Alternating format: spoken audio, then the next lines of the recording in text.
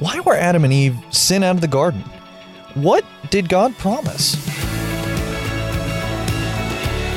Hey there, I'm Andrew Stevens, and this is Unlocked, your daily key to unlocking God's Word in your life. Our devotion today is a really cool one because it imagines a conversation between two characters that we know from the very beginning of God's Word. You'll see what I'm talking about here in just a second as we get into Back to the Garden that was written by Heather Tekovic.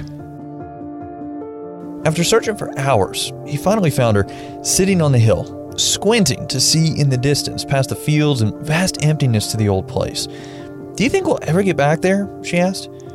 "To the tree?" He had tried. Many times he had tried. He shook his head and said, "They will never let us back in." She lowered her gaze. "Then we die." He nodded. That's exactly what they'd been told would happen. "But he loves us. Why would he want us to die?" she said. "Why won't he just let us eat from that tree and live forever?" The men surveyed the land where they now lived. Wilderness, hard work, storms, and thorns. So many thorns. "Do you really want to live here forever?" he asked. "Like this?" He rubbed the calluses on his hands. She shivered. It wasn't like the garden paradise here. They were often cold and usually hungry. Everything ached all the time. She was tired and scared. "No, I want to live there, back in paradise, like we did before the mistake." A coolness overshadowed them. It always did when they remembered the mistake that changed their lives. Oh, that fruit tasted delicious. Her mouth watered until she remembered the strange foods from the thorny field that they had tried to prepare for breakfast this morning. Her stomach turned.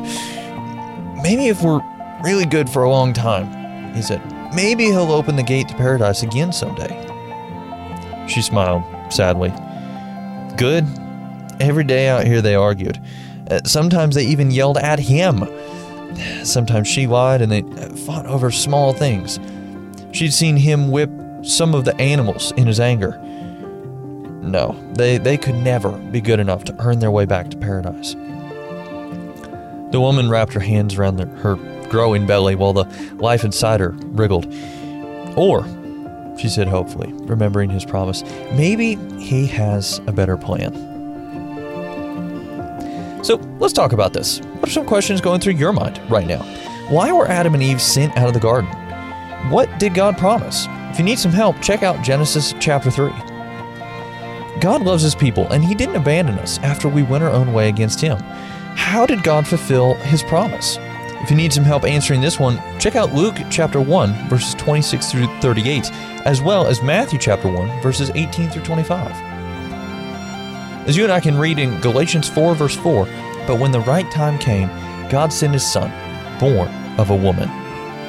Now, I'd encourage you to read in your Bible Genesis chapter 3, verses 20 through 24, as well as Luke 23, 32 through 43, and Revelation chapter 2, verse 7 to help keep God's Word alive in your life. Unlocked is a service of Keys for Kids Ministries.